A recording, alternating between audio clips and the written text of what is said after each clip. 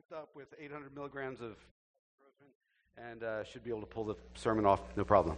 I do want to begin this morning praying for a family. I'm sorry, it just hits me right away.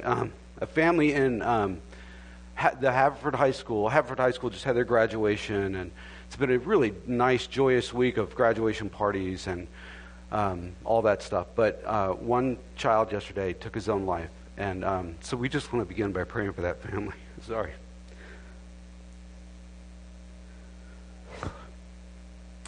Holy Spirit, we can't imagine the pain that would bring, the questioning and all that stuff, the pain that child suffered as they went to that end, to that degree, to end their emotional distress. And so we ask that you would pour out your blessings in it. That's a strange thing to ask in such a weird, horrific situation, but we pray that you would pour out your blessings and your peace upon that family, that you would over time sort of pick up the pieces and put the puzzle together for them. Help it all to come together in only the way that you can, because we can't explain it. That you would help them to make sense, or at least some semblance of what's happened in their lives right now and this loss.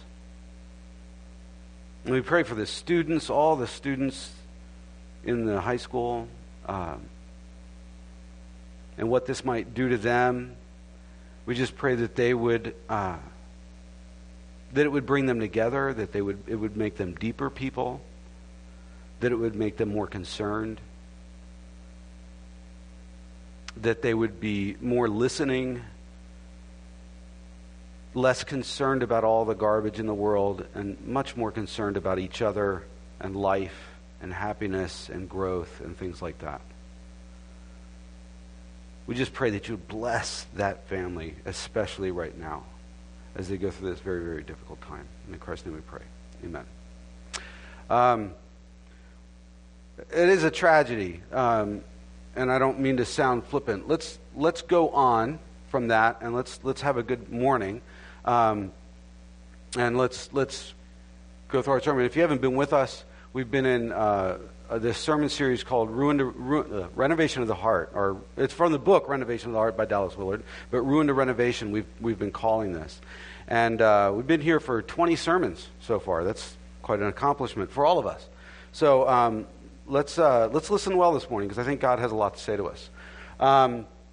Plato, way back when, Plato, wrote an allegory of a cave where he imagines people are imprisoned from birth, right? And they're chained and they're forced to gaze at the wall in front of them in this cave, and they're unable to look to the right or the left at anybody around them or even at themselves at any level. And behind them is a fire, and in front of that fire, and between them and the fire, there's a puppet show being played out. And they're only able to see the shadows that are left on the wall of the cave. They can't really see anything else but that being played out in front of them. And the puppeteers' voices are echoing off the cave's wall, so they believe that their voices are coming from these shadows in front of them. And these shadows are the only reality that these prisoners have ever known. And so they've never seen anything else, and they don't realize that they're shadows of objects in front of a fire. That's all they are. And they're much less that these things are objects that are inspired by what's actually happening up on the surface of the earth, outside in the sunshine and all that kind of stuff. They can't see any of that. They've never experienced it. And Plato then supposes that maybe one of these prisoners is freed, right? And he'd look around at that moment, and he would see the fire, and it would blind him. And so he wouldn't be able to see all the things that were making shadows at that moment. And if he were told at that moment that what he was now seeing is actual reality, he wouldn't believe it. Instead, he would want to run back to that which he's accustomed. He'd want to go sit back down and be reshackled because it feels safe. And if he did so, Plato supposes or suggests that somebody could just drag him out of the cave and up to the surface by force, where the sunlight would blind him then, and eventually his eyes would come into focus and all that kind of stuff, and he would start to think that the world outside, up in the sunshine, was superior to the world inside.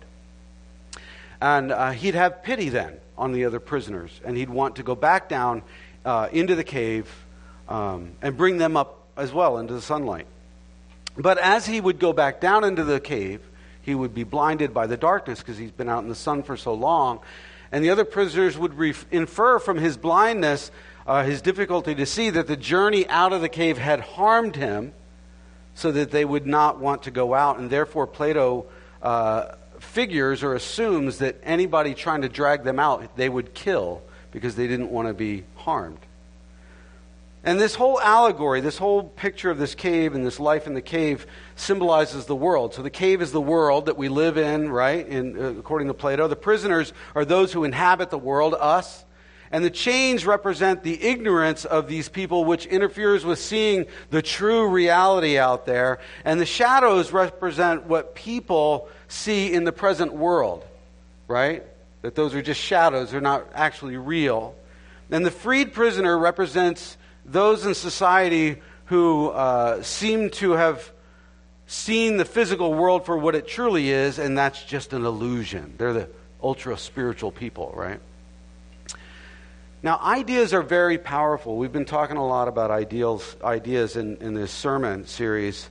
And this allegorical sort of idea that Plato put forth rooted itself in our worldview and has influenced humankind for centuries. It influences you even though you don't know it. Maybe you've thought about it, but for many of us, we don't think about it. Outside of Jesus, Plato may be the next most influential person in history, right? Platonic thought, this allegory of this cave, birthed Gnosticism. And you may not know what that is, but we'll define it.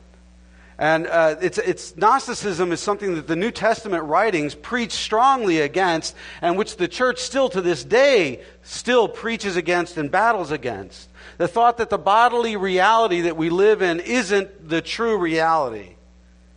That the body is evil. And that this world is just a shadowland, that it's a falsehood. You know, and that there's some special truth that everybody needs to find outside of the one in which we live. And this is why the New Testament claims that Jesus came in bodily form. You ever notice how very clear they are on that? That God is incarnate in Christ, that God became flesh, He became a man and walked among us, was so unique and so powerful and so shocking to the people of that time, because in their estimation, God would never, ever, ever debase Himself. He would never commingle with this ignorant, unreal world, but is on some higher plane out there of reality, unattainable without special knowledge. Many other religions, major religions of the world, are influenced by Gnosticism. Islam itself is very Gnostic in thought. When you look at this, the Al-Quran, it is brought down as a book, and God never interacts with mankind, never interacts with this world. He sends the book down. So if you imagine me throwing this Bible way out, far from me out into the world, that's the idea of Islam. In Christianity, the Word becomes flesh and comes down and touches us, right? It touches us. It interacts with us. There's a very big difference, all right? Sorry, I went off script. But so it's a big deal that we say that Jesus came in bodily form, right? And this thinking deemed the physical world as evil, right? As evil or base. And only through some special, intellectual higher knowledge that can you climb out of this unreal world and attain some divine status or place, right? But the Christian worldview is a very practical, real worldview. The Christian worldview is that this world's created by God, and one in which He interacts with it, one in which He loves, And if you go back to Genesis, the first few chapters of Genesis, he says that he created it and he deemed it good. That you are good. That tree out there is good, right? That there's a design to it. Study Fibonacci numbers and you start to figure out there's a design to everything, right? Even when it doesn't look like it's designed. Even organic structures have some sort of a design behind them. So it was revolutionary when John wrote in his gospel in chapter 1, verse 14, he said, "The Word became flesh and made his dwelling among us." Amen. Amen. We have seen his glory. In other words, we've touched him. We've talked with him. We've eaten fish with him. We waited on the trail while he went off into the woods to relieve himself. I'm not trying to be silly. It is real. He had a body. We've seen his glory, the glory of the one and only Son, who came from the Father, full of grace and full of truth. Amen. We are embodied beings, right? Living life in created bodies, not some strange shadowland, not some false reality. Jesus came in a body, God incarnate, God in the form of man entered our reality and walked around with us. And he's constantly, still, even till today, he is constantly incarnating himself in us. Even now. Because as we come into Christ, what did he promise us? He promised us the Holy Spirit. So being filled with the Holy Spirit, we see the life of Christ being incarnated in our bodies, taking on his character, becoming Christ-like. That's what we kind of like to call it in the Christian church. And in that light, the importance of Romans 12, 1 and 2, two verses that kind of we've been circling around quite a bit, they take on more significance. Listen to them. "Therefore I urge you, brothers and sisters, in view of God's mercy, offer your bodies as living sacrifices, holy and pleasing to God." This is your spiritual or your true and proper worship. I always get confused reading the New Version because I'm like, I memorized this in a different version. "Do not conform any longer to the pattern of this world, but be transformed by the renewing of your mind, and then you will be able to test and approve what God's will is, his good, pleasing, and perfect will." Great verses. We talked last week a lot about our will and how it's integral in forming our character, right? And we seek to conform and surrender our will to Jesus. And that includes being responsible with what we do and how we live in our bodies. That has largely to do, though, with where we place our mind, what we do with our thoughts, right? Where we set our will or what we set our will to. And our part in spiritual formation, according to Romans 12, 1 and 2, is to not actively conform ourselves to the patterns of this world. All the groupthink out there that we talked about last week. All that groupthink that everybody's doing that is not necessarily correct. In other words, take every thought captive to Christ and making it obedient to him. 2 Corinthians 10:5. And that is in the active voice. That's our part. That's what we do. I actively do not conform myself to these things. Now, the passive voice in that passage reveals that in this process we'll be transformed by the renewing of our minds, and that is God's part. So our part is to surrender our will to his. His part is to transform us. We are, in other words, participatory with God in the process of being changed. But ultimately, it's his work in our hearts which brings about renewal in us, change in us. We actively turn away from, or we repent from, if you remember we defined it that way, from wrong patterns, wrong arguments, wrong thinking of this world, and we submit ourselves to him, and in the power of the Word and the Spirit, we are changed. Just like Rob was talking about, he is being changed. And I've had that conversation with quite a few of you that are really experiencing deep spiritual change as a result of practicing this stuff, walking with Jesus well in this stuff. So today there are two passages which govern our time together. The first is 1 Corinthians 6, 19 and 20. It says, "Do you not know that your bodies are temples of the Holy Spirit, who is in you, whom you have received from God? You are not your own. You were bought with a price." And you were bought with a high price, by the way. "Therefore honor God with your bodies," right? Honor God with your bodies. Do we do that, right? I can name for you a few ways that I don't do that. As we said last week, when we come under the lordship of Christ, we're given the Holy Spirit who takes up residence in our bodies, constantly leading us back into truth, counseling and guiding us along the way to place our focus on of our mind's eye on Christ, on His message, on living this out. And then we have Romans 6, 6 through 14. It says, "For we know that our old self was crucified with Him, so that the body ruled by sin might be done away with, that we should no longer be slaves to sin, because anyone who has died has been set free from sin. Now, if we died with Christ, we believe that we will also live with Him. For we know that since Christ was raised from the dead, He cannot die again. Death no longer has mastery over Him. The death He died to sin once and for all. But the life He lives to God." So remembering last week that no matter what the naked emperor tells us, the naked emperor being Satan, no matter what he tells us, sin no longer has any more control in our lives and our bodies than we give it, due to the power of Christ in our life. And as is the case with Plato's cave, groupthink isn't necessarily right.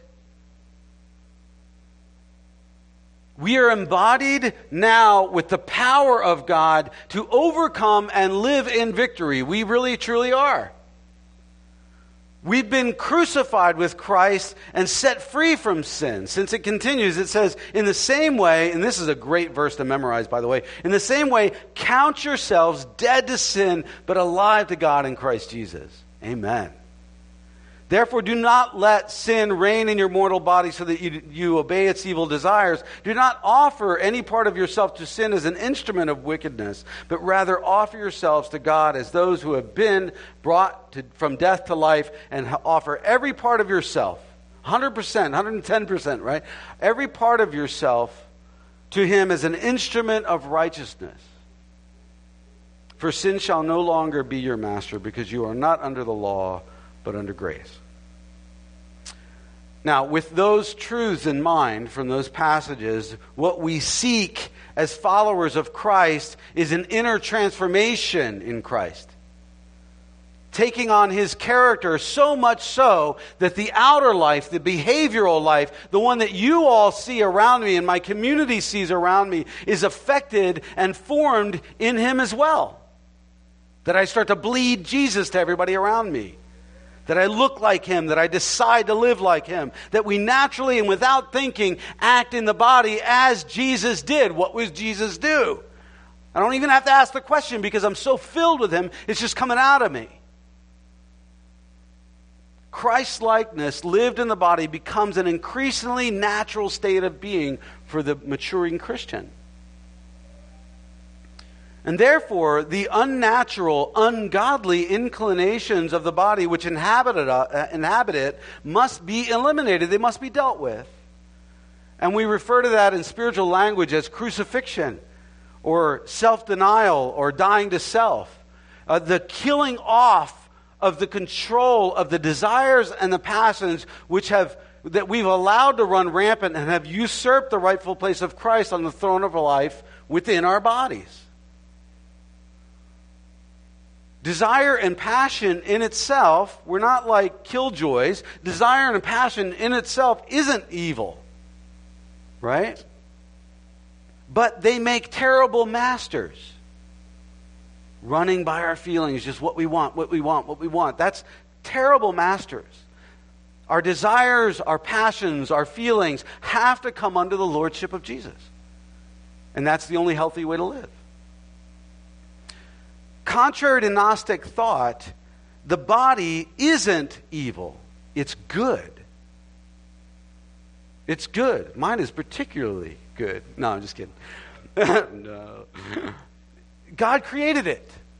God created it. It's not even the source of sin, which you may have thought it was. It's not the source of sin. Although sometimes we involve the parts of our bodies in sinful actions. We train it.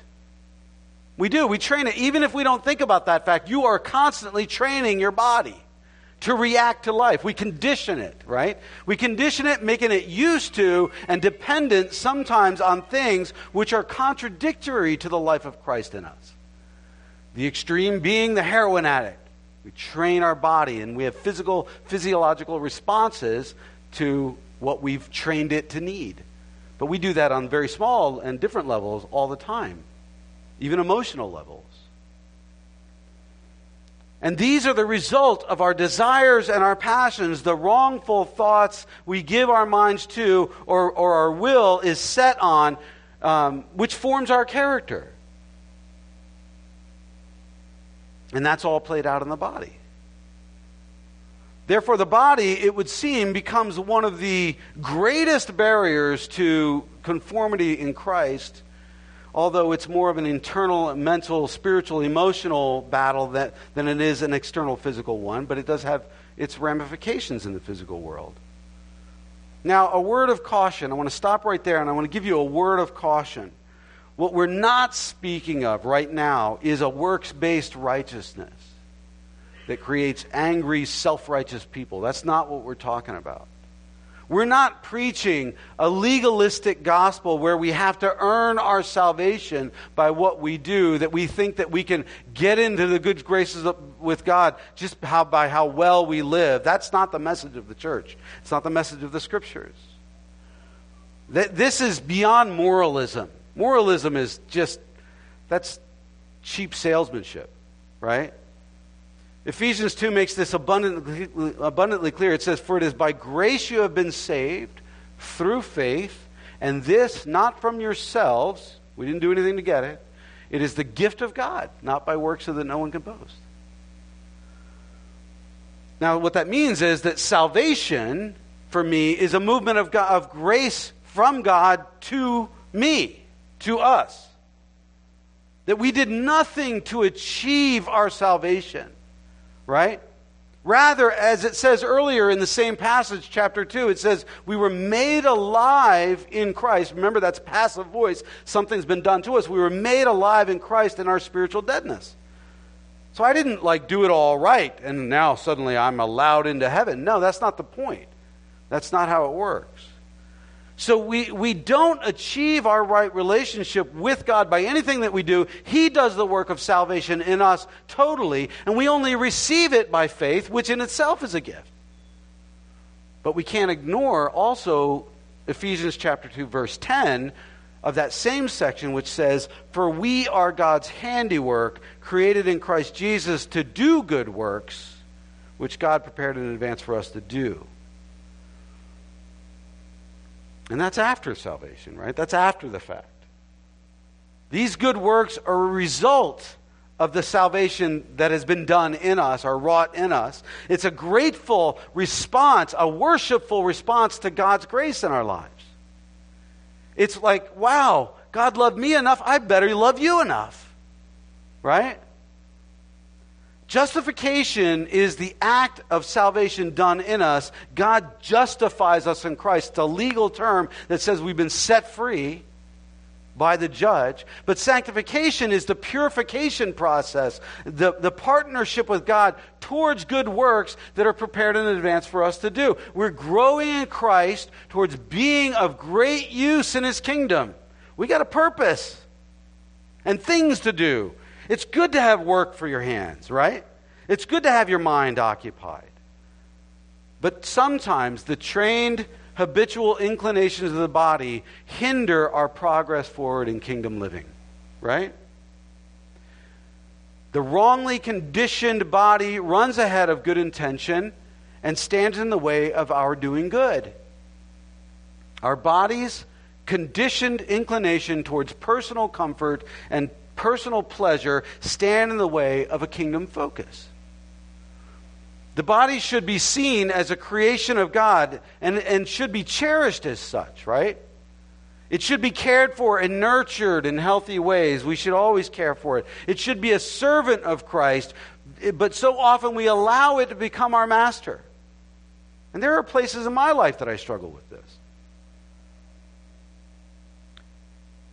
This is where we can thank God for His grace, though, right? His constant grace upon us, since we often overlook the body and its role in spiritual formation. We oftentimes place ourselves at the center of the universe of our lives, and in turn we worship our body instead of its creator with our body. And from this is born an addiction to sensuality, the pursuit of physical pleasure or comfort in all of its forms, at greater or lesser degrees. But as Romans 6:8 says, now if we died with Christ, then we believe that we will also live with Him. Meaning that we must come to terms with what Paul says in Romans chapter 8, 5 and 6. Those who live according to the flesh have their minds set on what the flesh desires. But those who live in accordance with the Spirit have their minds set on what the Spirit desires. And the mind, governed by the flesh, is death. It's death. I mean, nobody's trying to be a killjoy here. It's just a spiritual truth. It's a spiritual axiom. It's something that you can't avoid in life. The mind governed by the flesh is death. It just is. But the mind governed by the Spirit of life and peace, that just is. Realizing that to live a life in a subservience to the flesh, that is, with bodily desires as master over me, is to invite spiritual death into my life. An unnatural state of the redeemed person, by the way. It's always living in angst because of that. The mind dulled, becoming lifeless. And this is true in the pursuit or the overindulgence in any sensuality, be it food or alcohol or sex or relationships or just plain any comfort, really. The more you give yourself to it, over to it, there's a deadness of feeling generated in us, and the expressions of these things become more perverse and more extreme in their expression. You need more of this or more of that. Think of gateway drugs and more powerful drugs later. That's what we're talking about. Think about this in the context of a nice hotel, right? 5-star hotel. When you first experience a 5-star hotel, my parents took us to Bali, to a 5-star hotel. I'm telling you, that's something that everybody should do once in their life. It was beautiful. It was wonderful, right? But the first time you experience a 5-star hotel, it's absolutely incredible. It's overwhelming.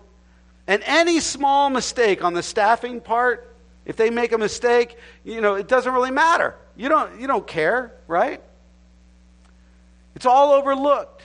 All the wonders of it overshadow the fact that they forgot to put a mint on your pillow that night, right?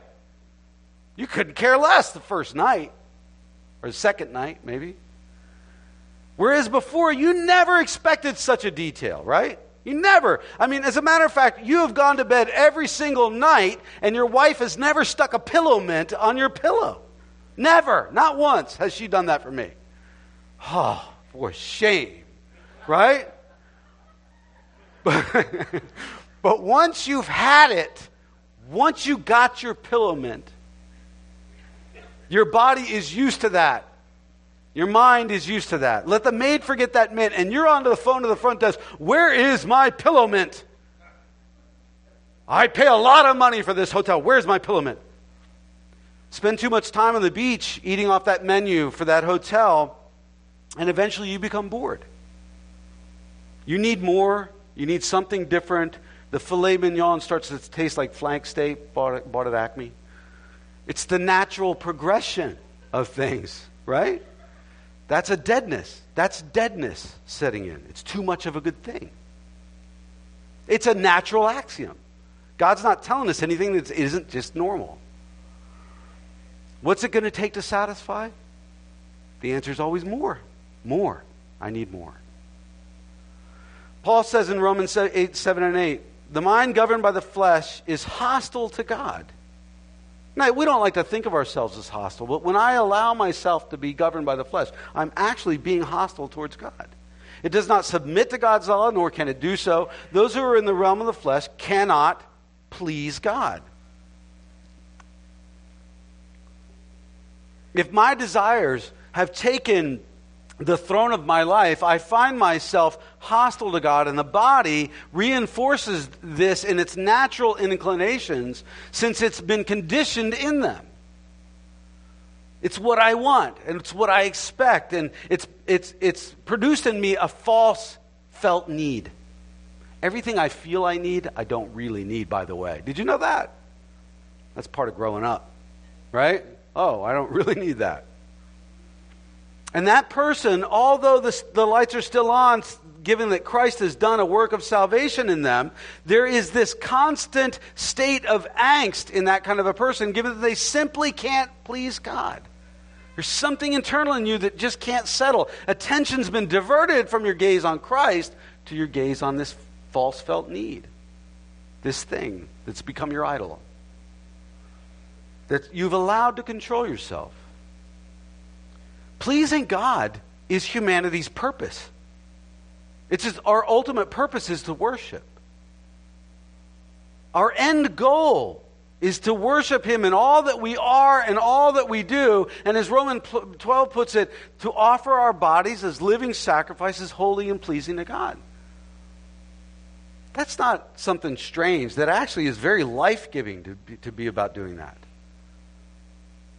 However, the fruit of the Spirit we spoke of in past weeks, including self-control and self-denial, enable a person to enjoy life's pleasures without bringing about this lifelessness, this deadness in us. Life can be enjoyed in its fullness. I can enjoy the filet mignon and then not take another one for quite a while and still enjoy it again later. And it still holds that flavor and it's always satisfying. Our bodies are energy factories. It's kind of hard to be addicted to food when you got to eat food, right?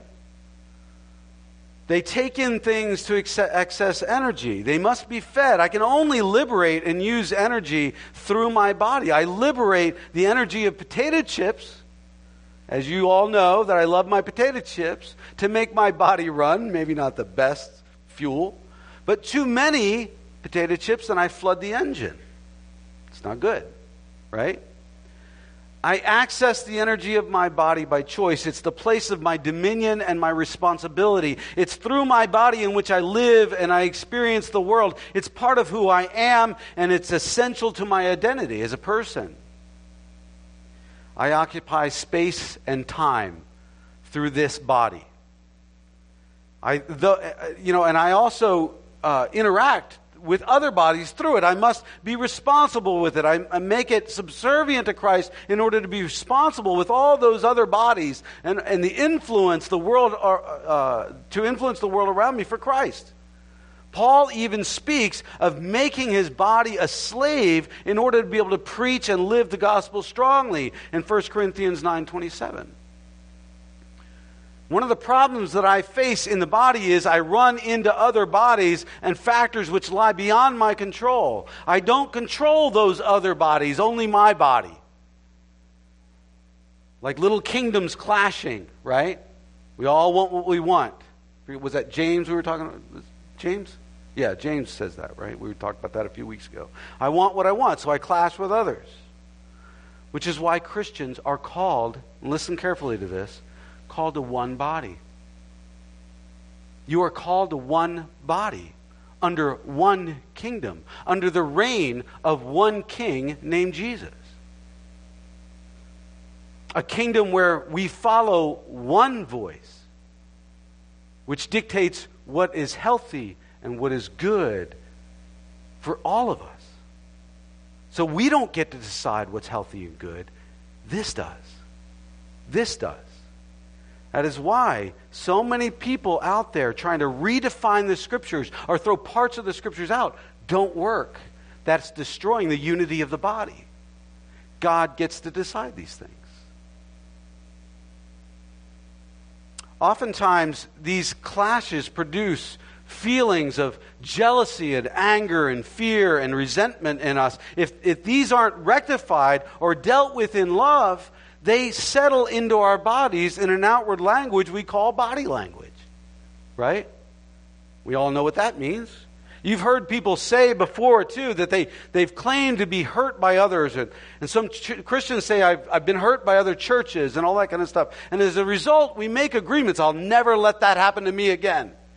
Right? And we adopt strategies to keep people back. These agreements, these are spiritual agreements, settle into our bodies in language which communicates how open and joyful or loving or accepting or calm we're going to be. Or, maybe better said in the negative, how angry and bitter and sad and disinterested and prideful we are going to be. Arms crossed, rolling our eyes, not making eye contact, standing off alone in a room, not showing up to things, hands in the pocket, the dead stare, etc., and so on and so forth. These all communicate where we're coming from. We develop body armor. And body armor is not really trust, is it? It's not living in trust. Character is seen in how we hold ourselves, in how our bodies stand at the ready to interact with other bodies in body life. Body language can be clear, can be very clear from some people, but it also can be drastically misread. We've got to give people a break a little bit sometimes when we've got to verbally communicate sometimes to make sure we're reading things right. Because it can also be a sign in another person that there's something going on with us. Maybe we are, by how we interact with or how we're treating somebody else, helping to develop defenses in them. We can't understand why they're so distant, since we're not being honest that what we've done has been to drive them away, has treated them wrongly, has been sinful in and of itself. Or sometimes we think that there's something wrong with somebody, but then we get clarification and we find out it's not between you and them at all, that they're bothered by something else. There's something else going on in their life that you can actually pray for them for. But oftentimes we run away thinking, well, they're just being jerks. And we don't ever clarify. Unity's destroyed. Body language isn't an exact language art, right? But suffice it to say, we only have control of our own hearts, our own minds, our own will, and our own bodies. And we must think through these things as Christians really strongly, really well, which includes using our bodies from mouth to stance to communicate well and to be free of sinful bondage in them. Christ's incarnation in the world is of paramount importance in all of this. Not only in the issue of salvation, as 1 John 4 says, this is how you can recognize the Spirit of God. Every spirit that acknowledges that Jesus Christ has come in the flesh is from God, but every spirit that does not exalt and acknowledge Jesus is not from God. That is a direct attack on the Gnostic thought that was so pervasive in that time. But also his incarnation is important in the issue of sanctification, how he's being incarnated in me and you now in my body. Since 1 John 4 also says in verse 17, in this world we are like Jesus. As I walk around and interact with you in my body, I am supposed to be like Jesus, right? Embodied beings reflecting the love and the life of Christ to others around us through our bodies, through our interactions. Romans 8:10 through 11 states, but if Christ is in you, even though your body is subject to death because of sin, the Spirit gives life because of righteousness. Amen. And if the Spirit of him who raised Jesus from the dead is living in you, he who raised Christ from the dead will also give life to your mortal bodies because of the Spirit who lives in you. Now. Not when you're dead later. Now. Our mortal bodies will be redeemed completely later on. There is an in-between time that we're experiencing at this point until Christ comes back and establishes his kingdom in fullness, right? But in the meantime, due to the righteousness of Christ over us, we can be brought into and experience abundant life in him. Even now, we can experience the power of his resurrection. Philippians 3:10, the power of his resurrection in our bodily existence. In Christ, we are and can be unshackled and brought to the surface even now, realizing this life isn't an illusion to be escaped from, but this life is important and it's good. The physical embodied life right now can experience the kingdom of God. And we can be participant in bringing that life of the kingdom of God to other people by our responsibility with our bodies, by being good with them. It is a satanic ploy that we should want to sit back down and reshackle ourselves once again, living lives which never can satisfy. But we're tempted towards that all the time. So let's leave here today with two verses in mind, or two short passages in mind. And I challenge you to memorize these verses over the coming weeks. Write them down later on a note card or something like that. Keep them in your car, keep them in your bathroom on the mirror. Whatever it is, just read these to yourselves as you go through your week. And get this in your heart, right? Like, tattoo it on your heart. You know what I mean? So let's take a moment and read these out loud together. I'm going to start, and you just follow along. It's up on the screen there. Ready? 1, 2, 3. Therefore, I urge you, brothers and sisters, in view of God's mercy, to offer your bodies as a living sacrifice, holy and pleasing to God. This is your true and proper worship. Do not conform to the pattern of this world, but be transformed by the renewing of your mind. Then you will be able to test and approve what God's will is, his good, pleasing, and perfect will. Everybody comes to the pastor, what does God want me to do? Get busy on it. I can't answer those questions. What does God want me to do? What have you been doing? How have you been walking with him? Because as soon as you start surrendering yourself to him, he will bring about clarity in many, many ways. Sometimes he doesn't bring about clarity because he wants you to trust him. Amen. Right? Second one, 1 Corinthians 6, 19 and 20. Ready? 1, 2, 3. Do you not know that your bodies are temples of the Holy Spirit, who is in you, whom you have received from God? You are not your own. You were bought at a price. Therefore, honor God with your bodies.